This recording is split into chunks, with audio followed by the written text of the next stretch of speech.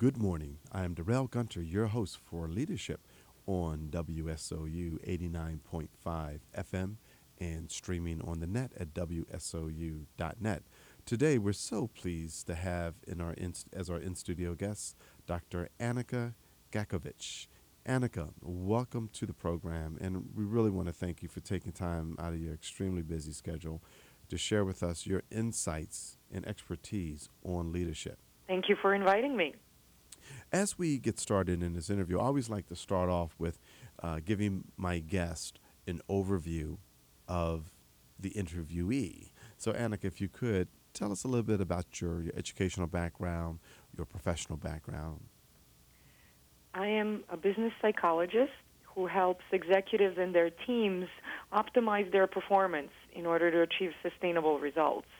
And so the psychologist part means that I got a degree in industrial organizational psychology, and I've spent the last 10 plus years working on Wall Street.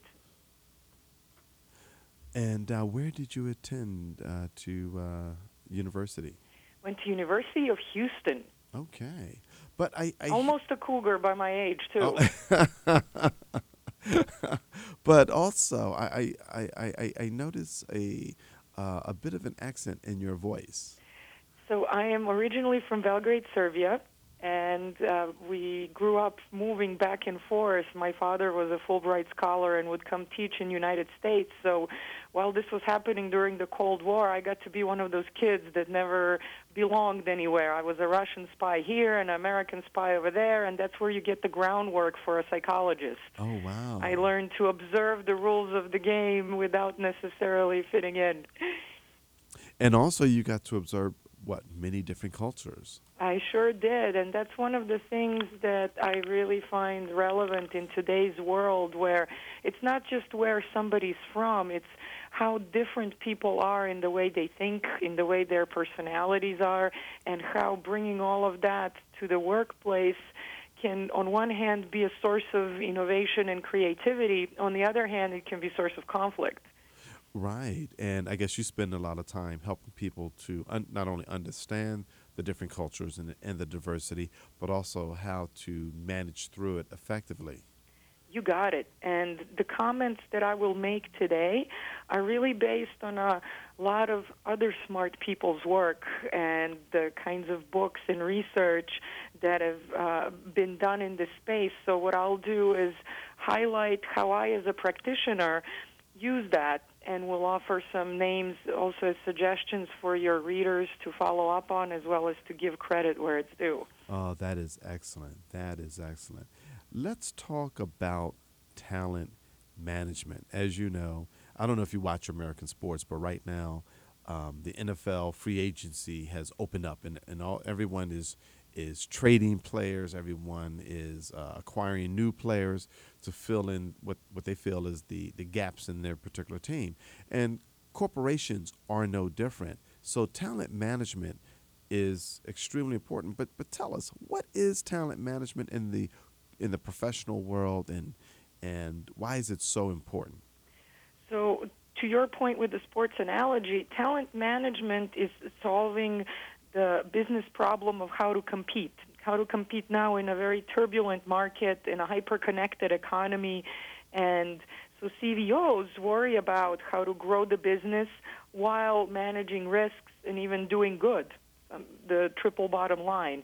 And so businesses need the right talent at the right time, at the right place. And therefore, today, the challenge is how to match all of that up. The irony is that we have a somewhat high unemployment worldwide, and yet companies are saying that they have gaps in the kind of talent they need in order to compete and execute their strategy. And so that's what talent management solves for, is matching a company's need to grow and compete with the kinds of people that can make that happen. Anika, I have noticed over the last 10 years, a lot of the corporations have not dismantled the human resource function, but they've taken a lot of the tools online in regards to benefits and training, some training, but they really haven't they've really cut back on a number of people in HR who could really facilitate or help management facilitate this talent management. What are you seeing in today's market? It's an astute observation and one that's been caused by a pressure on operational efficiencies and cutting costs. Yet there is a renowned interest in building more of the talent function on the inside as a source of competitive advantage. So companies are considering what needs to be on the inside versus what can be bought on the outside.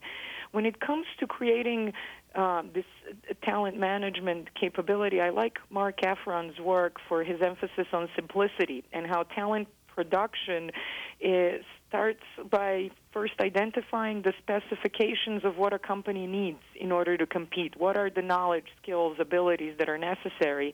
And after modeling that, figuring out how to develop it. When we think of with development, we typically think of training, yet the important piece is the work experience, the kinds of assignments that people get to do in order to develop themselves, as well as to gain exposure to different parts of the company and the senior leaders. And then from there, also figuring out the talent mobility and the flow of talent that is necessary in order to allow for succession and for people to gain these different experiences. And let's talk about Mr. Efron's work. What are the key principles of what he's written about talent Well, I'll management? let you ask him. He, I'm sure, would be happy to explain it. I do like this notion of simplifying what we're doing because I find that when we talk about, let's say, performance management or employee engagement or different parts of talent management, there is a over thinking that might happen, and that's what gets in the way of managers being able to focus on doing what matters most. If you're a typical people manager today, you have so many business processes and things to worry about. These talent management solutions need to be simple and need to focus on how to set clear goals, how to provide regular feedback, how to link what somebody is doing to rewards and to what matters to them. And so it's that kind of focus that makes it possible. But those things that you state are so important, but also so basic and fundamental. What happens along the way where someone's performance evaluation is not in line with the company's strategy in their objectives for that year? What happens? Wow, that's a big question because, one, there is often an organizational alignment issue. So while a company may have a vision, a mission, a strategy, cascading that down throughout the organization requires leaders to have a skill in being able to translate how a company direction syncs up with what an individual is doing. There's also a need to be able to have meaningful conversations with people, and the kinds of skills necessary for that are often not what a typical manager will develop in order to be successful. And therefore, there is between the pressure and the lack of time to the lack of skill, where oftentimes this gets lost in the fray and people simply get a report. Maybe they get assigned a number, as in a forced ranking for performance management. And what I see companies now trying to do is make these performance management conversations more meaningful, especially because it links to this notion of engagement. And the fact is that a lot of employees are disengaged these days. And you said they are disengaged, but they're being paid. And Correct. Well, people need more than pay, though. Any kind of research on this topic will show, one, people leave jobs typically because of bad managers, and pay comes in probably third or fourth on the list of things that matter. Also, people need purpose. If you look at the work by Martin Seligman or Dave Ulrich or Daniel Pink, people need a sense of purpose. And this sense of purpose, that is very important. But I guess when you put together sense of purpose with pay, that's where you have a focused team member. Yes, and also when you have a confidence in where the company is going, which again boils down to how important the people leadership is. The command and control way of treating people as if they're there simply to get the paycheck and to obey doesn't work anymore. It's more about treating employees as volunteers and mobilizing them through that sense of purpose. And typically, when you go into one of your clients for an assignment to improve productivity, what are some of the tools that you use to I guess to establish where they are and where are the gaps that they might have in their performance of their business? Well, for me as a psychologist, that begins with assessment, both assessing the company state and readiness for change, as well as the individual needs and how all of that syncs up. When it comes to specific tools, for example, one of the ones that has been popularized and that remains relevant is the notion of emotional intelligence. Sometimes it's referred to as executive presence or personal effectiveness. I found that in my executive coaching work as well as my work with teams, there's a lot of foundation in this notion of how people recognize and manage their own and others' emotion in order to motivate each other to move forward. And emotional intelligence, I've heard that topic. We've discussed that topic. Define emotional intelligence for our audience. So, according to Daniel Goleman, who's one of the more recognized names in this area, it's about recognizing how I feel and managing my own emotion, and then recognizing how you and others feel and being able to manage those relationships in order to achieve goals. And Goleman specifically talks about how positive feelings create a resonance, and that really, when you think about what we talked about in terms of talent management, about setting goals or having performance conversations, this emotional intelligence is the foundation for other kinds of capabilities and the kind of conversation that these days is necessary because the work we do happens through a group effort. We achieve results through other people, and we have to deal with change constantly. So for the manager of yesteryear who used to say it's my way or the highway, I guess he or she would have a low emotional intelligence score. Or maybe there's still environments where that is relevant. If you're operating in a crisis or when you're dealing with people who have low levels of skill and experience, there is a need for being directive. Outside of those types of scenarios, there is more of a need for dialogue. And if you think about innovation and creativity being necessary for a company to compete and differentiate itself in the market, it comes from the kind of collaboration that is based on having these types of skills. And when you talk about yesteryear, our whole model of how human beings operate has been based on rationality. It's the Cartesian way of looking at the world. And yet when you look at what Dan Ariely in behavior economics or David Rock from neuroscience perspective have been writing about is how much emotion guides our decision making and how our cognition is limited because we are so sensitive to threats. Hmm. And how does one gauge their emotional intelligence score as a Well, manager? there are ways to assess that and predict what the strengths and the development needs are.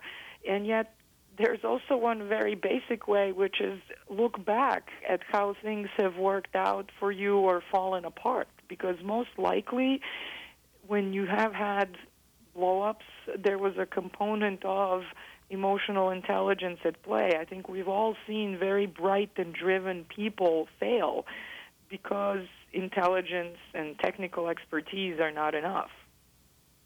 And so having that time in self-reflection and awareness and dialogue with those who know you, mentors, advisors, that's where.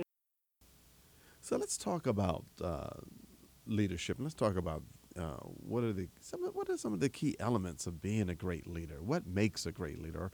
You've heard people talk about great leaders are born; they're not made. Um, let's really break this whole leadership thing down for our audience. Sure, and that's a popular topic. There's a bull market out there in terms of books and articles that come out annually, probably in the hundreds. Um, Leadership involves having a compelling vision, driving change, executing strategy, mobilizing people. These are all the components of great leaders, and we know it. Ultimately, it boils down to having a courage and an awareness. And in terms of some of the books and research that are out there, I think it falls into two basic categories. One is models and kind of prescriptive ways of breaking down leadership, and with the assumption that leadership is made. And yet, going back to your notion of are people born with it, there's also quite a few interesting biographies that do show how the way a person is, both with all their strengths and flaws, in certain contexts, evolves into leadership. And that's why biographies are interesting. I guess the biographies they allow you to see how the individual developed from birth, and what are the different events that might have encouraged them, might have challenged them, might have motivated them to be a better leader. Correct. Instead of breaking it down into some model. And both are equally useful. It's more about how does one experience that and develop principles out of what we go through as leaders in terms of our own attempts to drive change and have an impact on the world. And but what are some of the we talked you talked about compelling vision, courage, and awareness that a leader needs to have, but also a leader needs framework in the business as well in regards to who's going to do what, how are we going to do it, what are the best practices, and what is the culture that the leader is going to, I guess, place on the organization. Correct. And that's why, if you remember talking about talent management, that notion of mobility and development through experience is so critical.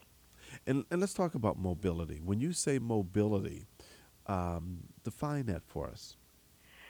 From an organizational perspective, mobility has to do with one's career unfolding in a way that both fits certain organizational needs. For example, if you are a global company that's entering emerging markets, there's probably a need to both move talent out to an emerging market so that there's an institutional consistency in how a leader operates, as well as to bring in talent from emerging markets into a more headquarters type environment in order to better understand how, let's say, marketing, sales, product, and different pieces of the organizational function need to work in order to compete.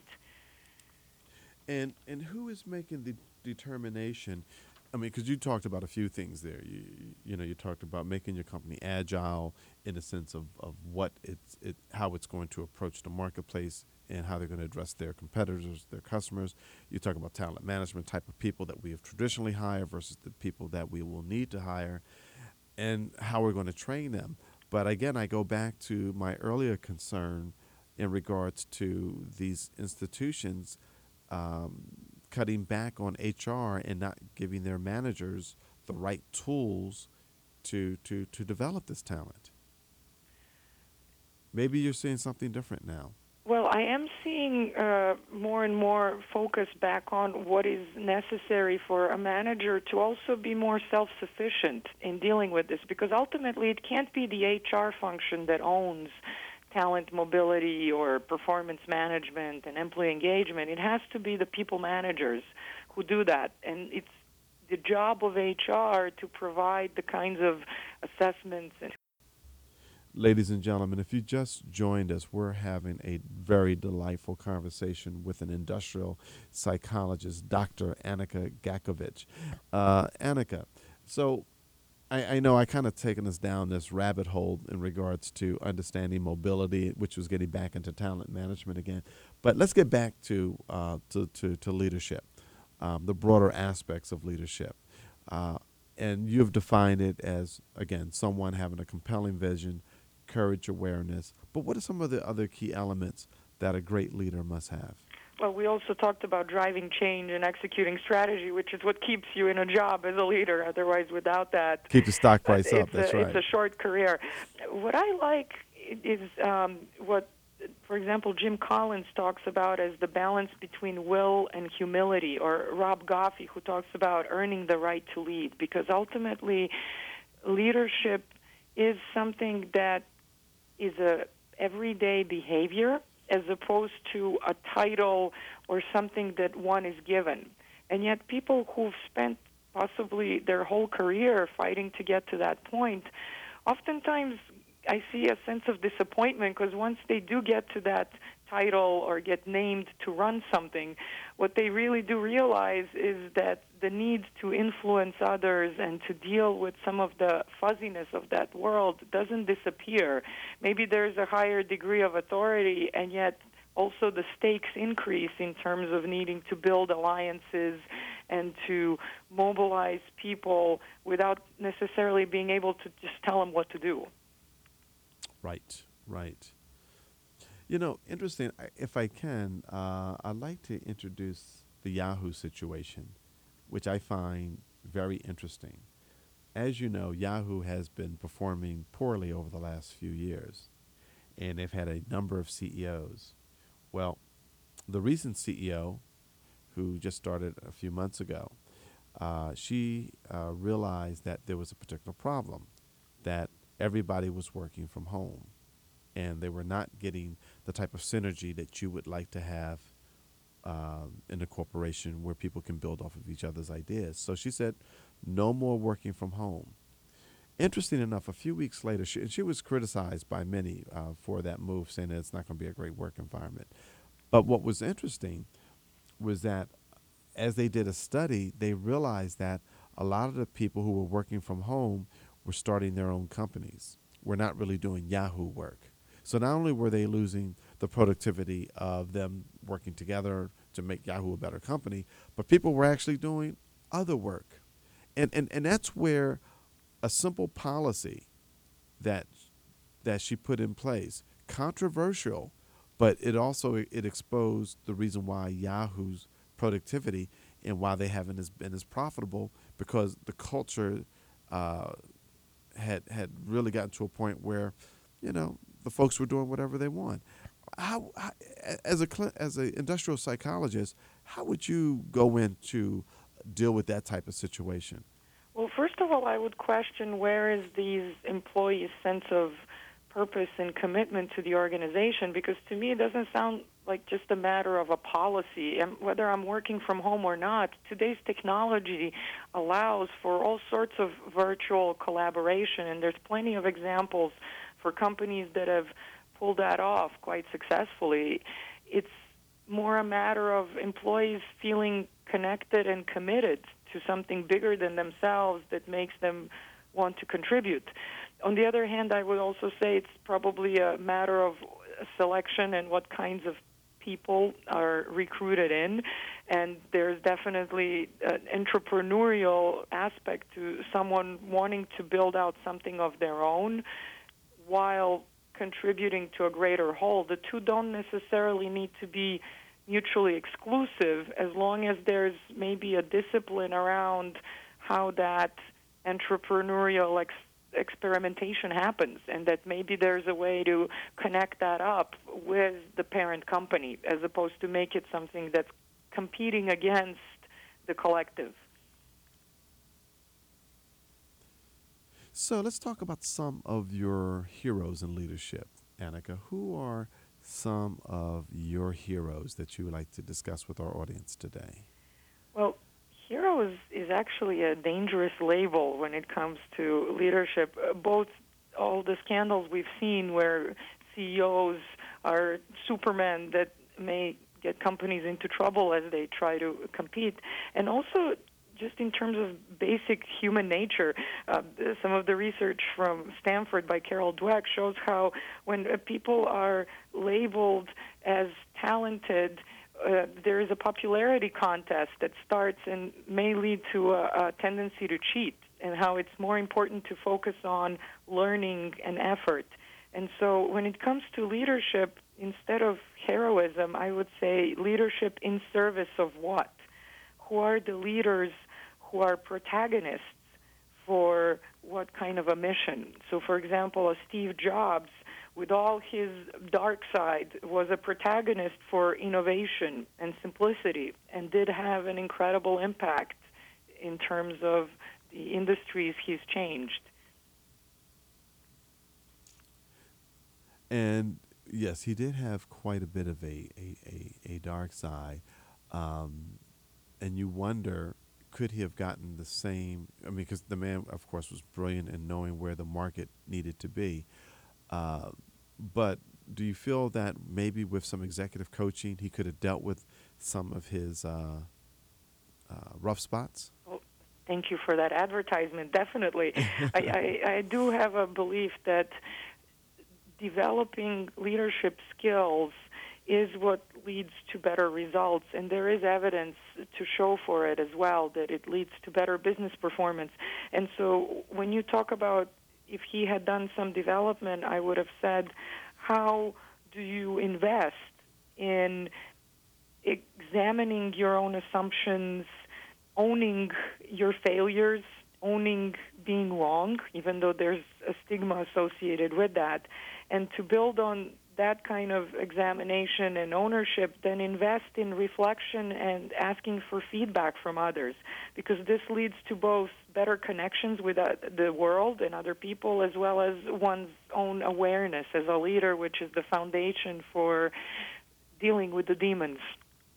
In your opinion, and if you feel comfortable answering this question, that'd be great. If not, I understand. But in today's business world, who would you say is one of the best leaders out there that really has a sense of purpose and drive, but also has that ability to be a human being and treat folks professionally?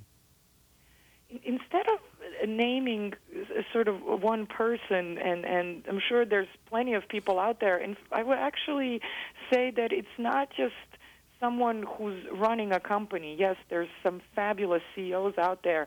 I would ask that everyone considers themselves as a leader, and how leadership is not something that we look to up above somewhere, but yet it's something that everyone does every day, and how even every parent out there has to exercise quite a few leadership skills. I'll also offer up a couple of my favorite quotes, since you had asked me to think about those, and they get at some of what we've been talking about. Yes, yes. The first one is, and I'll make both of them very practical, Yogi Berra, who said, if you don't know where you're going, you'll end up somewhere else. And second one from General Patton, success is how high you bounce when you hit bottom. Because fundamentally, leadership is about dealing with failure and then moving on and knowing where we're going.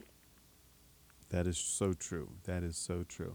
And Anika, we're just about out of time, but if you could share with us a couple of your favorite books on leadership.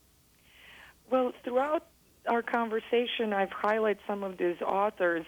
I love Daniel Pink's work, Martin Seligman, who talks about positive psychology at large, and yet it does have direct links to leadership. Rob Goffey's work, Jim Collins is a classic and someone who's very thoughtful. And whatever books or articles anyone reads, I would ask to spend, after reading books or articles, it's the reflection and possibly dialogue with other people that's really critical for making this gel with who you are. And so spending time maybe journaling about your own experiences and principles, or talking to other people in terms of reflecting on your experience and making sense out of your own leadership, is where taking what's in a book or in an article really comes to light in changing how you influence other people and how you have an impact in the world. Wow, that's excellent. Uh, Sadly, Dr. Anika, we are out of time, and I really want to thank you. Ladies and gentlemen, I want to thank Dr. Anika Gakovic for coming on our program today to share her views on leadership. Anika, thank you. Thank you for having me. Well, listeners, this is Darrell Gunter, your host of Leadership on WSOU 89.5 FM, streaming on the net at WSOU.net, located on the beautiful campus of Seton Hall University in South Orange, New Jersey. Note that this program can be found on iTunes under Seton Hall Leadership, and look for Dr. Anika Gakovic. Thank you so much. Remember, leadership begins with you. Have a great weekend.